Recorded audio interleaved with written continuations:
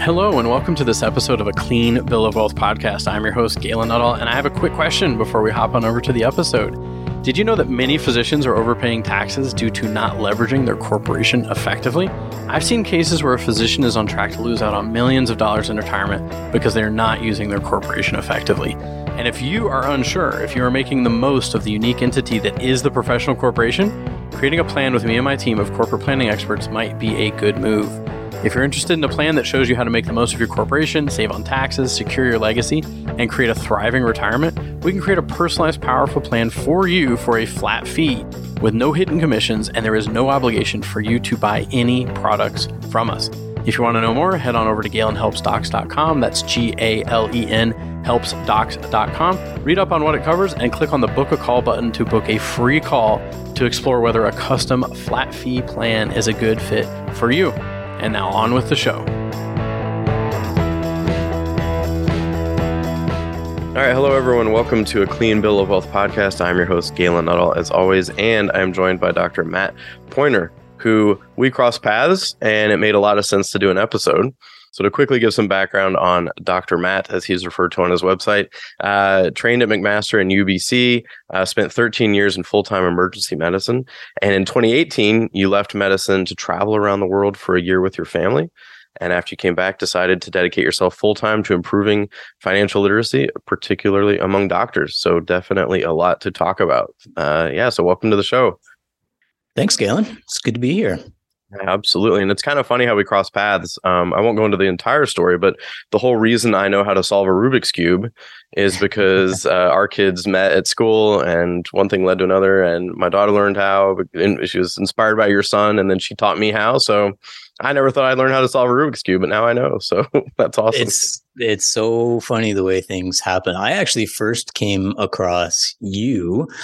You were interviewed by a mutual friend or acquaintance of ours, Yathin Chadha, who runs another great podcast called Beyond MD, which is all about money for physicians. I think you did that a couple of years ago.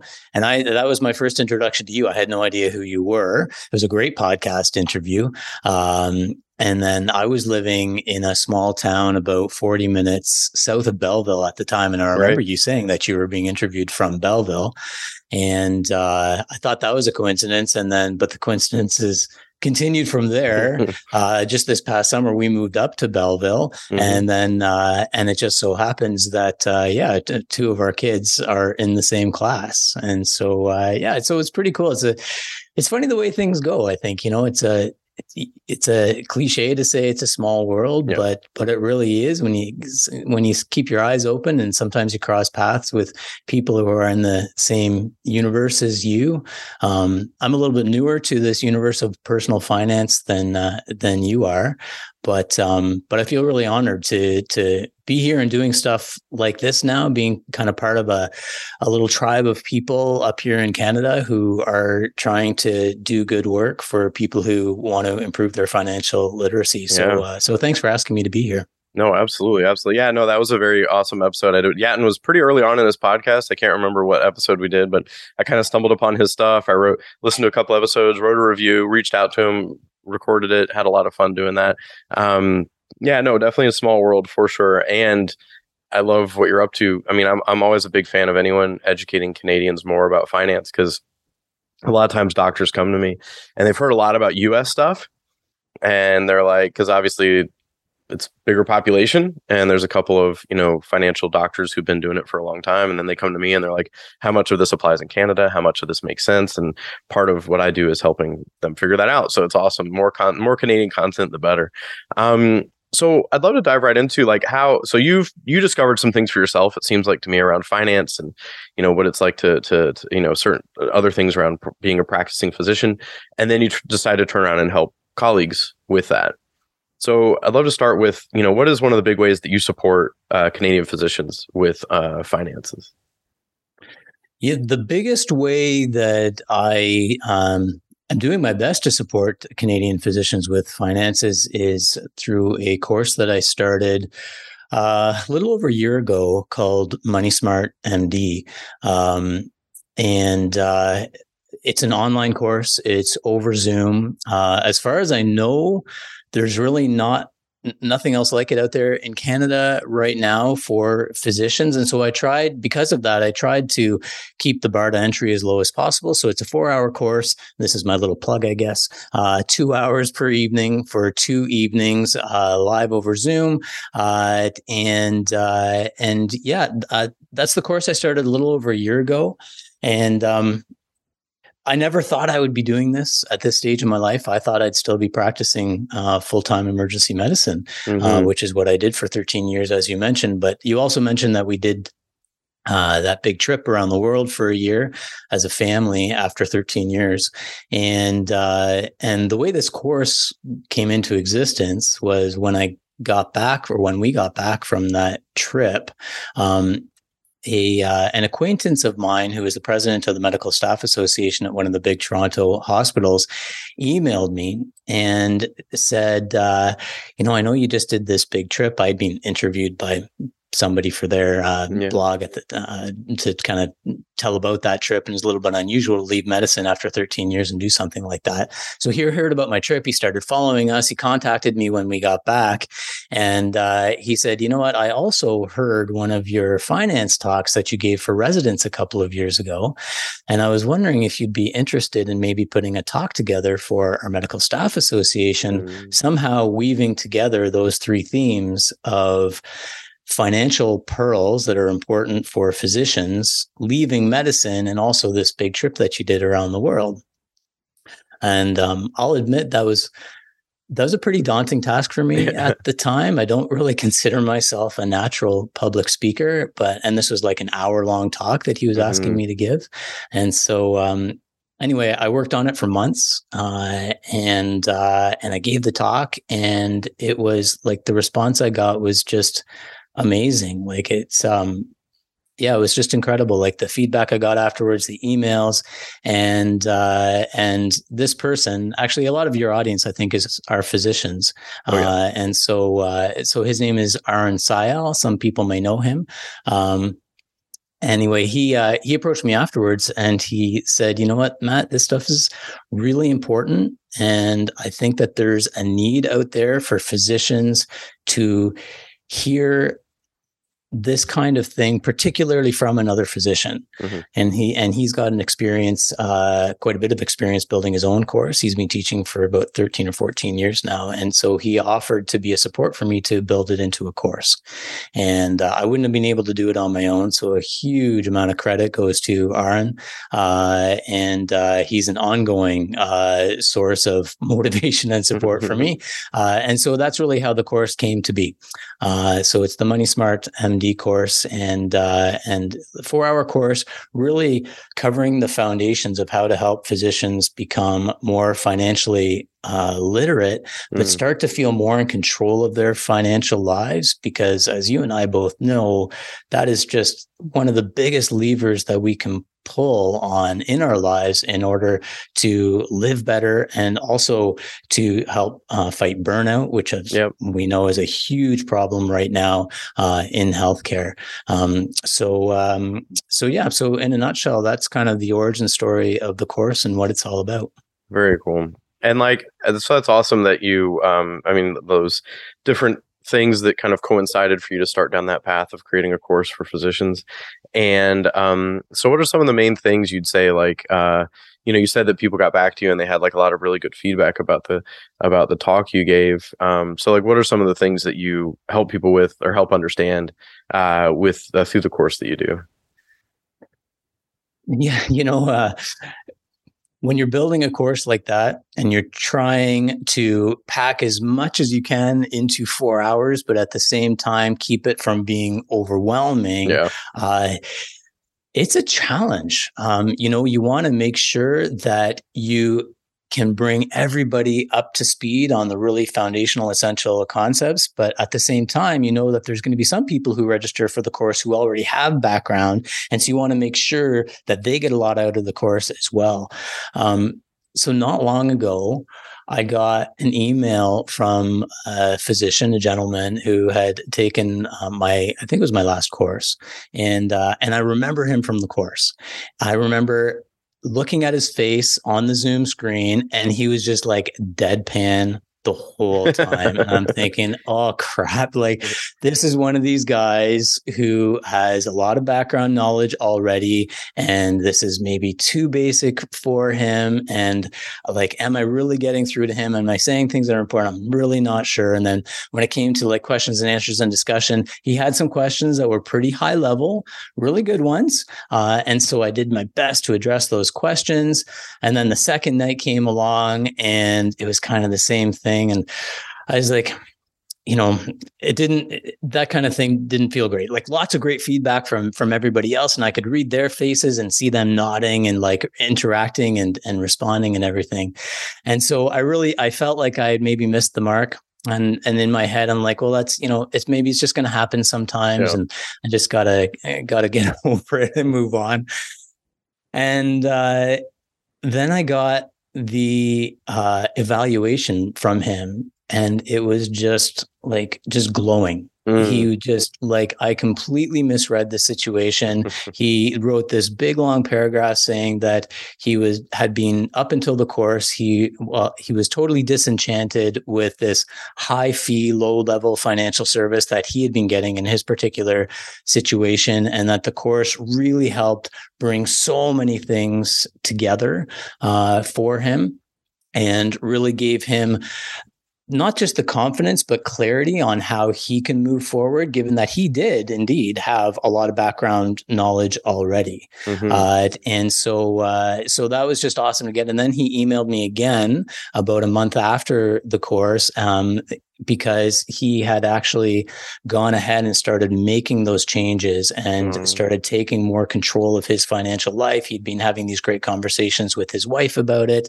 And he had a couple of little clarifying questions that he wanted to ask me, which I always invite people to do after the course. I really love hearing from people, because as many of us discover sometimes, and you even mentioned this, sometimes it's very difficult. You can search the internet for information that you're looking for, but it's hard to know what's relevant to your situation and what's not. So we had a couple of clarifying questions around that. So to get that feedback from him, and then the follow-up as well, to see that he was actually able to put these this information and these kind of paths, keep on moving forward on these paths, was pretty great. I mean, I know, as hard as I work, I'm only ever going to be a small piece in the puzzle for everybody. But what I'm aiming for is to be maybe that little piece that links a whole bunch of other pieces together. And so it helps make sense of the picture. And so that these people who take my course and the people who I work with one-on-one as well, can really start to see the big picture. And that allows them to move forward and really start improving things, not just from a dollars and cents point of view, but it actually, as you know, as an advisor, it can have a real positive impact far beyond what your bank accounts look like. It can have a really massive impact on the quality of your life. Yeah, absolutely. Yeah. And I know we talked about that when we first talked before this episode, about there's the dollars and cents, and then there's also quality of life, which, is really the ultimate goal. Money can be a vehicle to do that. Now, and one of the things I was curious is so I can't remember if I mentioned this to you or not, but I sent out a survey a couple years back, and I ended up having about 100 Canadian physicians answer the survey, and most of them, and I cite this often because I want anyone who feels the same way to know that they're not alone. The majority, more than 50%, I think it was 52 or 58%, said that they were confused about their finances and they didn't know what to do. And I asked a question: how efficiently do you think you're using your corporation? And I think over 80% said they either weren't sure if they were using it properly or they were sure they weren't using it properly. Very few said, I'm sure I'm using it properly. And I cite that because I feel like some people I think behind closed doors when I meet with physicians, sometimes they think, oh, all these other people have it all figured out and I don't. Whereas they're in the majority. if 100, physicians represent, more or less a sample. So, what are some of the big things that you find people are confused about or wondering when it comes to investing or finance? Are there some common themes that you find among people that reach out to you? For sure, there are. I mean, I think broadly speaking, there's two categories. There's the things that people know that they're confused about. And then there's a whole bunch of other things that they don't necessarily know that they're confused about. So, I mean, the things that people know that they're confused about is kind of being clear about like the role of corporations, for example, in your overall financial plan. That's definitely a big one in my experience as well. You know, should you prioritize investing in your RSP versus your TFSA versus your corporation if you have one? Lots of people are confused when they're first starting out, whether they should prioritize paying off their debt or investing. Many people have questions about renting a house versus buying. And if they're going to buy a house, well, how much house can I really afford without screwing other things up? So I think those are really, really common. Another one from that I get, the kinds of people who sign up for my course, is they're entertaining the idea of, you know, do I need a traditional financial advisor, or can I go the DIY route? Can I be a self-directed investor without mucking things up terribly? And so helping people go through that process and figuring out what the right answer for them is. I mean, I have been a DIY investor myself since I started earning a paycheck as a resident back in 2002. And so that's the path that I've gone down. But over the years, I've realized, I used to think that, you know, everybody can do it if they just have a little bit of interest. If I can do it, anybody can do it. Now I realize that that's not actually true. There's a lot of physicians in particular out there where you know, things are complex enough, or they just don't have enough time or interest to really be able to do it effectively themselves. And the kinds of mistakes that they may make along the way might be a lot more expensive than the fees they may pay to get some professional help. So I think that there's multiple options open to people, but having clarity on what the right path is for you is something that I help people with quite a bit. And then, as I said, there's also the kind of the things that people might not necessarily know that they need more clarity on, or more clarity would help improve their life. And for that's a lot of what I talk about in the course, or maybe sometimes not talking directly about it in the course, but it's the backdrop to the course, which is how can you use money? Money itself is not the goal. Money is a tool that we can use in order to live a better life. And so understanding that is really important. It sounds maybe like a little new agey flaky, but it actually has really very real ramifications, because, like, for example, it's very easy. We get sent messages all the time in our culture that to be happy, just spend. You know, the path to happiness is owning a Tesla. Nothing against Teslas or anything, but a Tesla's not going to make you happy. Or owning a house that's 1,000 square feet bigger than what you already have. And if you don't pause and reflect and think about those things, then you can very easily get yourself into a very financially fragile situation that doesn't actually make you any more happy. It just makes you more stressed out, and maybe ties you to a job that you're already working harder and longer at than you really want to. And you realize that with interest rates going up on your mortgage and car payments and things like that, now you're in a situation where you're forced to work even more.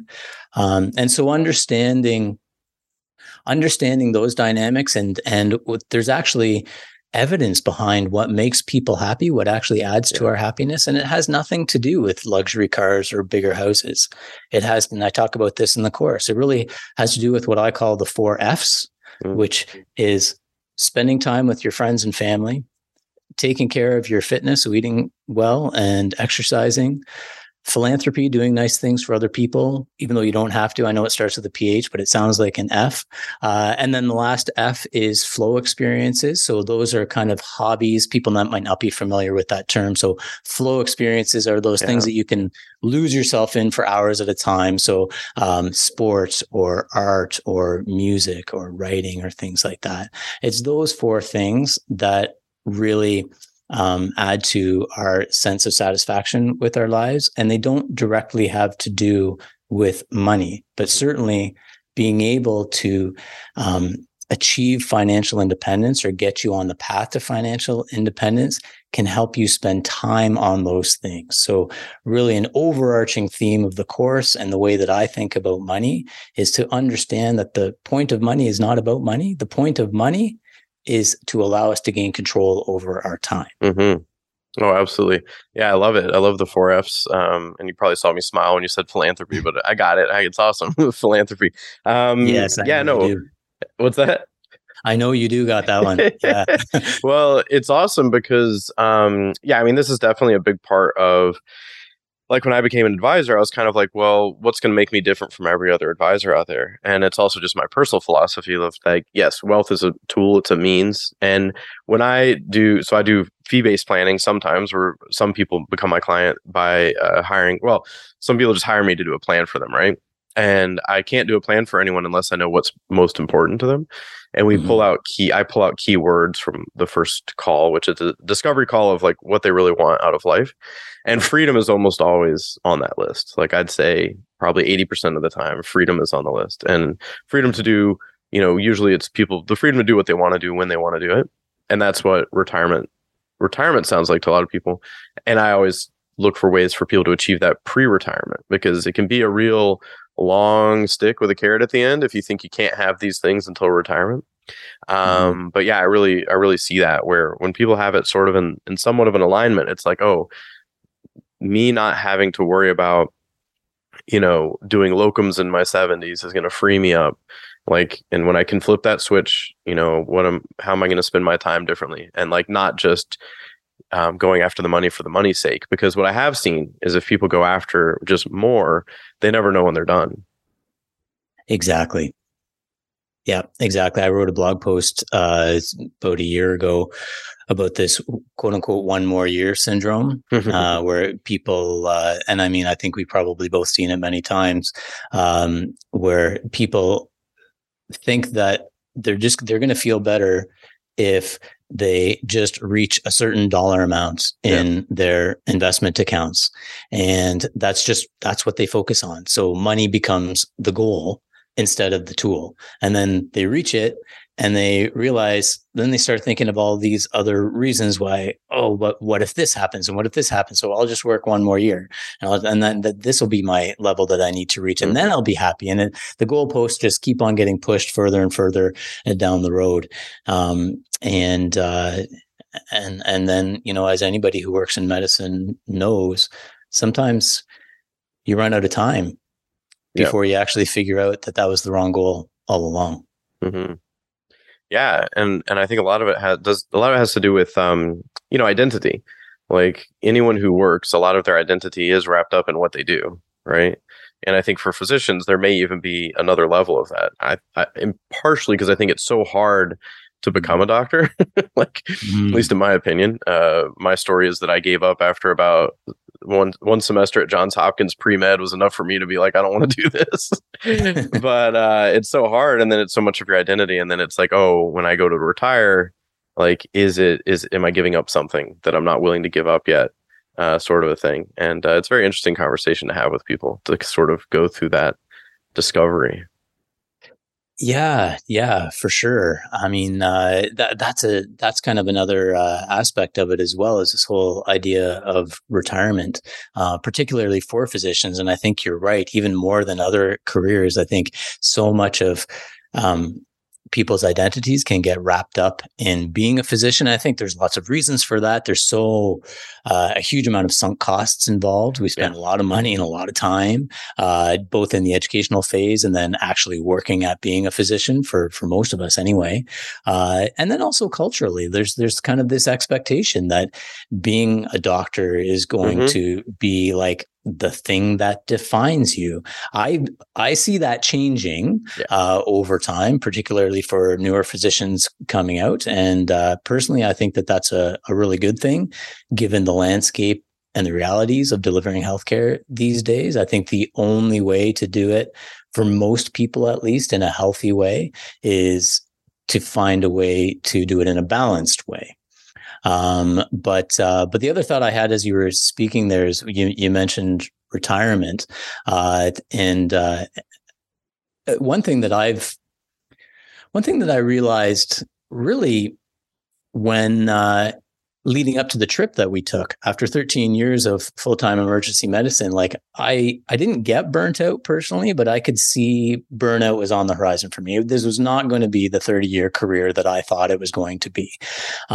Fortunately for myself and my wife, and we've got 4 kids, we had done enough things right financially over the years, really a combination of a very simple but effective and evidence-based investment plan combined with a relatively high savings rate. We didn't live a luxurious lifestyle.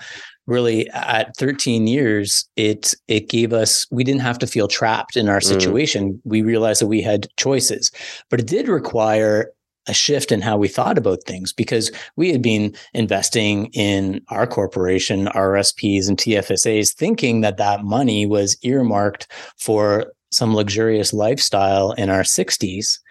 And it just reached a certain point, both in terms of dollar amounts in those accounts, but also reached a certain point in terms of how we were feeling about the direction our life was going, particularly in medicine for me, where we looked at that money and said, well, wait a second, like a luxurious retirement in my 60s is far less important to me than doing something a little bit crazy, but pretty important and exciting for us as a family now, like traveling around the world for a year with our 4 kids and my wife. And so, it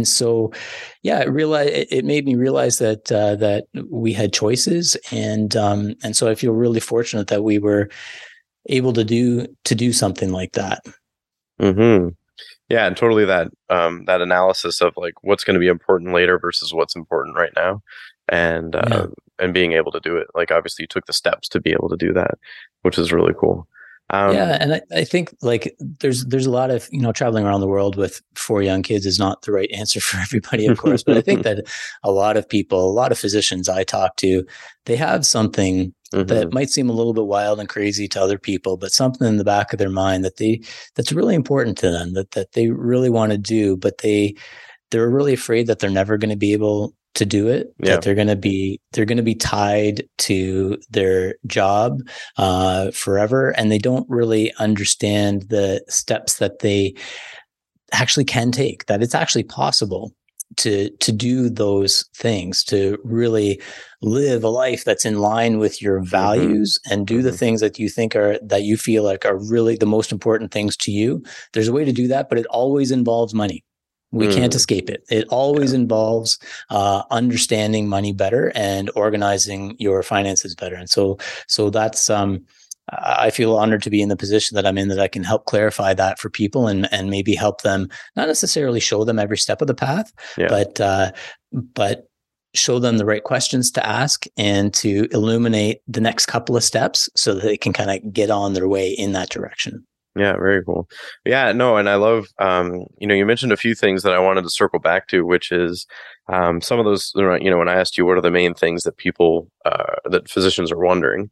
And so one is the use of the corporation, right? Corporation versus TFSA versus RSP, which is like, you could write like a very thick book arguing every side of that, every side of that thing.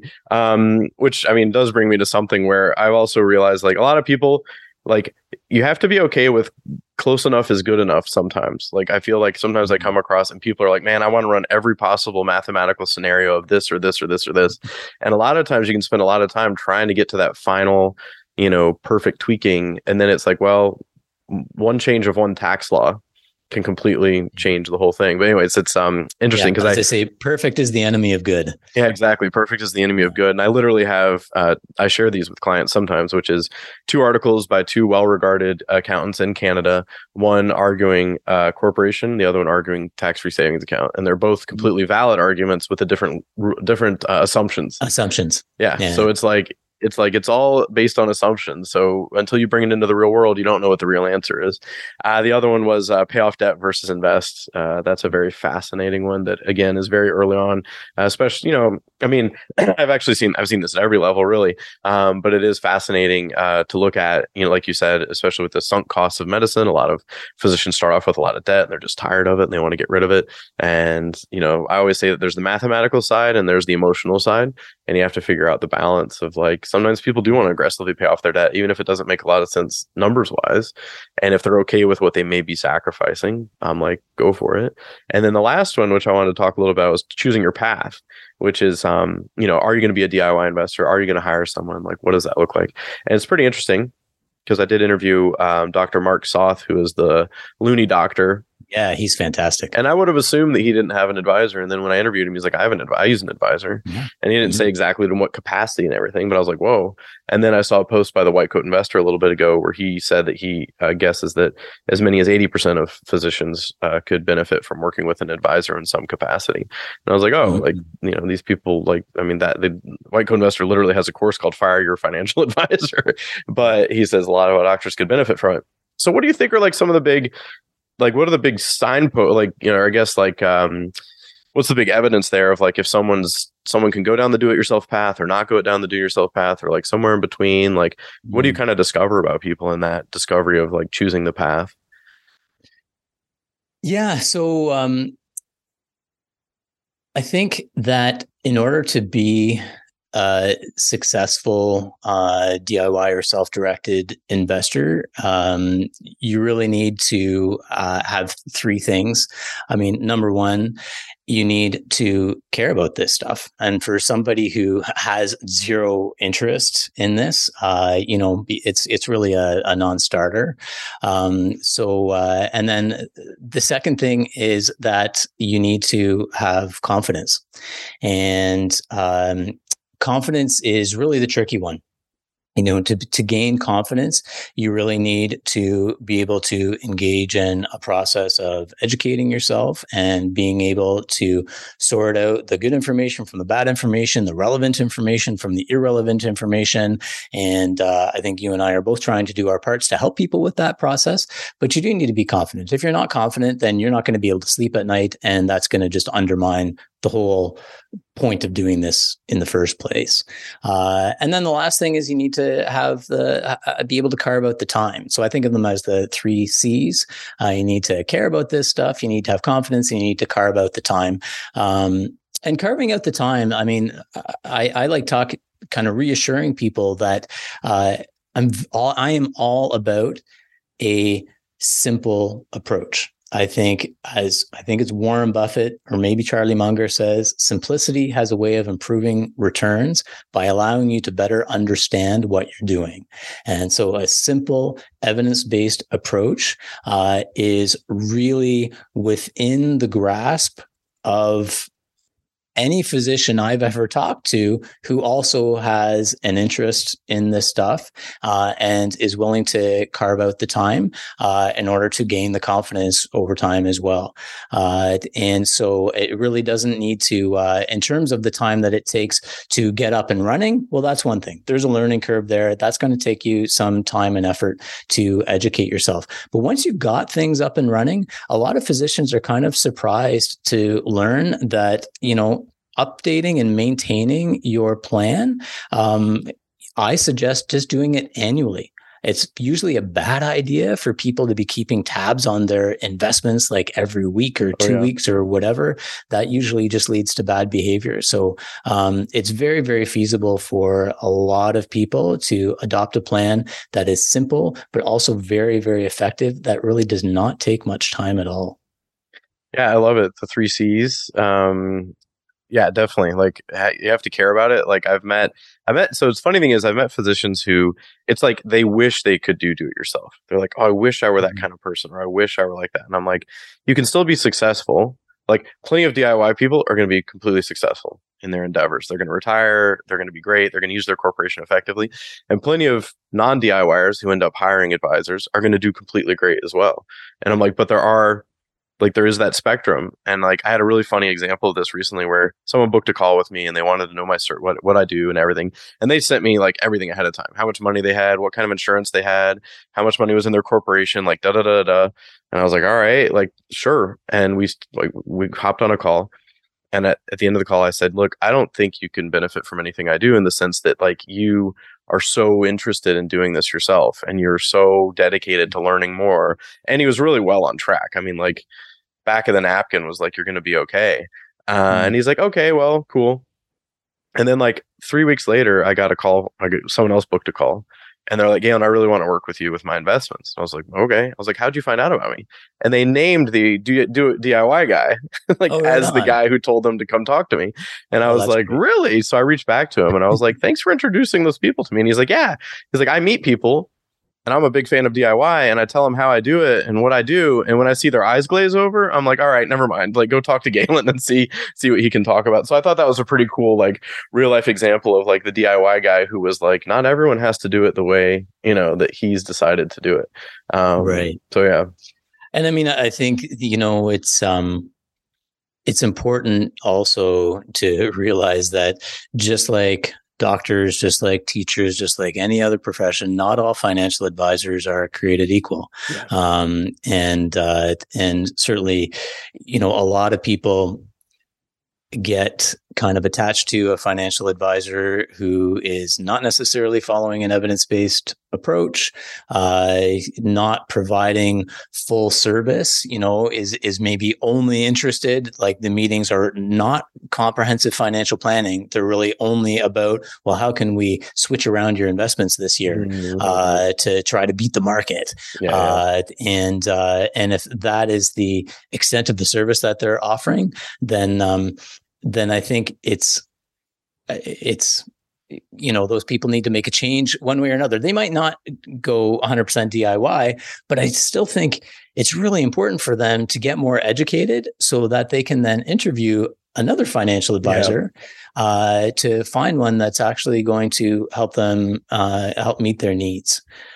So no matter what, whether you have a financial advisor or not, it is so helpful to have at least a baseline knowledge around personal finance and investing. I would say it's really an essential life skill. Oh, absolutely. Yeah. And that's a good point. Like not all advisors are created equal. Like I'm thinking, well, yeah, I'm like, oh, if someone sits in front of me, I'm going to take them through a process first and foremost to see if we're a good fit. That's always like the first thing, if we're a good fit. And yeah, there's definitely like, oh yeah, like there's not a lot of absolutes like when it comes to these things, but there's the absolute of if your advisor either thinks they can beat the market or insinuates that they think their job is to beat the market, then it's like, oh man, like what are they actually doing? And I certainly have I feel like there's way less than before. Like I feel like, I mean, I wasn't around in like the 90s, but I feel like 90s and pre-90s, it was all about like, oh yeah, my guy knows like what good things to pick and they're going to pick the good things. Like that's the sense I got from my parents' stockbroker growing up was like, oh yeah, gold is going to do really well or blah, blah is going to do really well.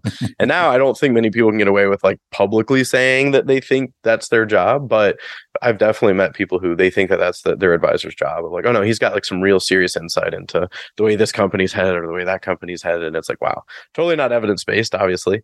But it's still, it's out there all over the place. In fact, I mean, I won't mention a name at all. Sure. But I actually about a year and a half ago or so, like a lot of physicians do, I got this email saying there's this free educational webinar about retirement planning for physicians.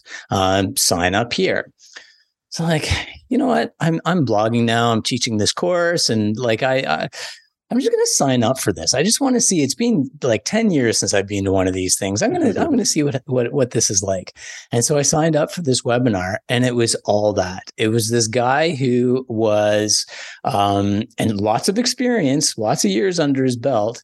And we get emails. I'm sure, like, I'm just one of thousands of doctors on this email list from this particular person on a very regular basis. But his whole thing was, yeah, you give your money to me, I can beat the market. He showed all these graphs, which in the fine print, if you read it, it said that this is not accurate. Like, he actually admitted to real world experience, but real slick sales pitch. And that was his entire thing. Didn't mention fees anywhere. So I emailed him afterwards and said, what are your fees like? And it was like somewhere between 2 and 4% per year. And he didn't even do comprehensive financial planning. Wow.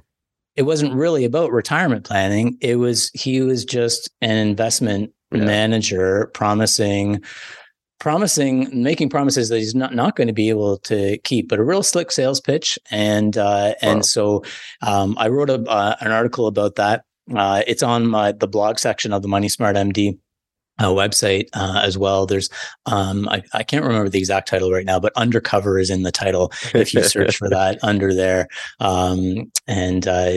There's really like 10 red flags that I counted in that presentation, and so I kind of go through them one by one in the article. But that got picked up by the Medical Post as well. They liked that little expose. Yeah. Well, definitely. Yeah, and it's a good point. It's a good point. Like, there are different people. Like, there are advisors, and I mean, advisors, I'm lumping in stockbrokers and investment salesmen and investment. I mean, you can lump them all together, and there's certainly some that simply don't know. Like, they either don't know, or they're either willful ignorance or pure ignorance that they actually think they can do this. And I'm like, anyways, it just doesn't make sense. So, I mean, I say that until an investment advisor can not only admit but embrace the fact that their job is not to time the market, they can't get to the real job of financial planning. Absolutely. And because that's what they're tied up in, they're not doing what they really need to do, which is a lot of what I believe we talked about, which is like aligning people's goals with their finances, making sure people have those goals at all. Like that can be how do I put it? Like, I found a fun way to do it with people, but like sometimes people are a little hesitant to like really voice those goals in case they're too ambitious or too, like, oh, I've met with physicians who are like, well, when do you want to retire? And they're like, well, I'm going to say 65 because that's what everyone says. And I'm like, well, what if you didn't listen to everyone? Like, what if you just said when you want to retire? And they're like, actually, I'd really like to retire at 55. And I was like, well, can we just punch that number in and see if you're on track or not? And if you're not, what it would take to get there? And they're like, yeah, okay, fine. But they were like resisting it, right? Because they're like, oh, I don't want to say 55. Like, seems too young or whatever.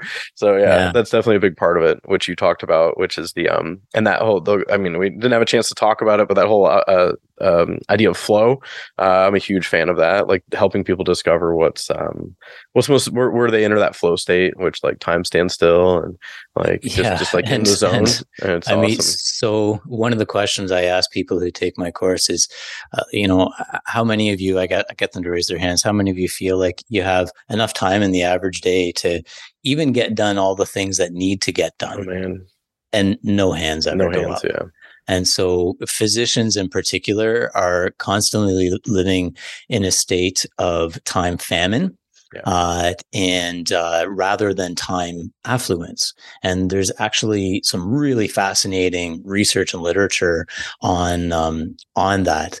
But in a nutshell, living in a constant state of time stress is terrible for your mental health. It's terrible for your physical health. It's terrible for your relationships as well. The bottom line is that being constantly time stressed is as bad for us as being unemployed. That's what the research says. And that's the norm amongst physicians. A lot of physicians even wear it as a badge of honor. Like, I'm just busy. I'm so busy. I'm so busy. I'm so busy. Like, busy is a badge of honor. Yeah. Yeah. And it's, and I really feel an obligation to speak against that. And but there's a lot of physicians out there who know that that's not healthy, who know that that's not good. So I try to also give them a voice and to validate that for them and say, you know what, there's another way. That was a path I didn't want to go around. I did things a little bit differently. This is how I did it.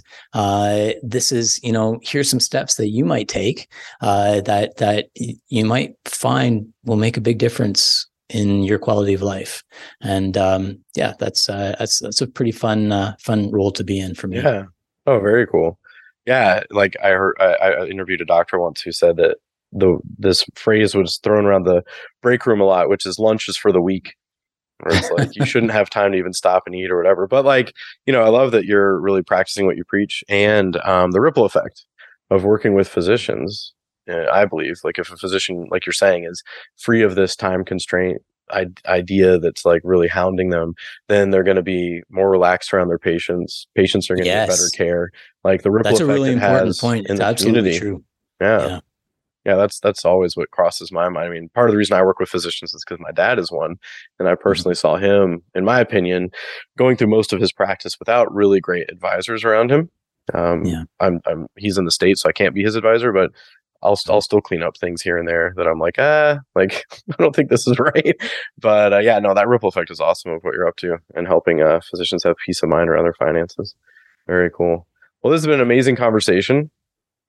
Thank you so much for being on the podcast. Yeah, this is fantastic. And I want to make sure people know where to find out about these resources. You've mentioned blog, you mentioned a course. I want to make sure 100% that everyone's got that. And I'll post the link wherever I share this. So is it all at moneysmartmd.com? Is that the place to find it all? Yeah, so moneysmartmd.com is the course website, and there's a blog on there. I've got favorites page on there with kind of a curated list of resources from the internet, and all the blog and all that stuff. That's all free. If anybody has any questions, they can email me through the website there, but it's just moneysmartmd@gmail.com. I do also work with people one-on-one, specifically people who really want to take the path of becoming a self-directed DIY investor.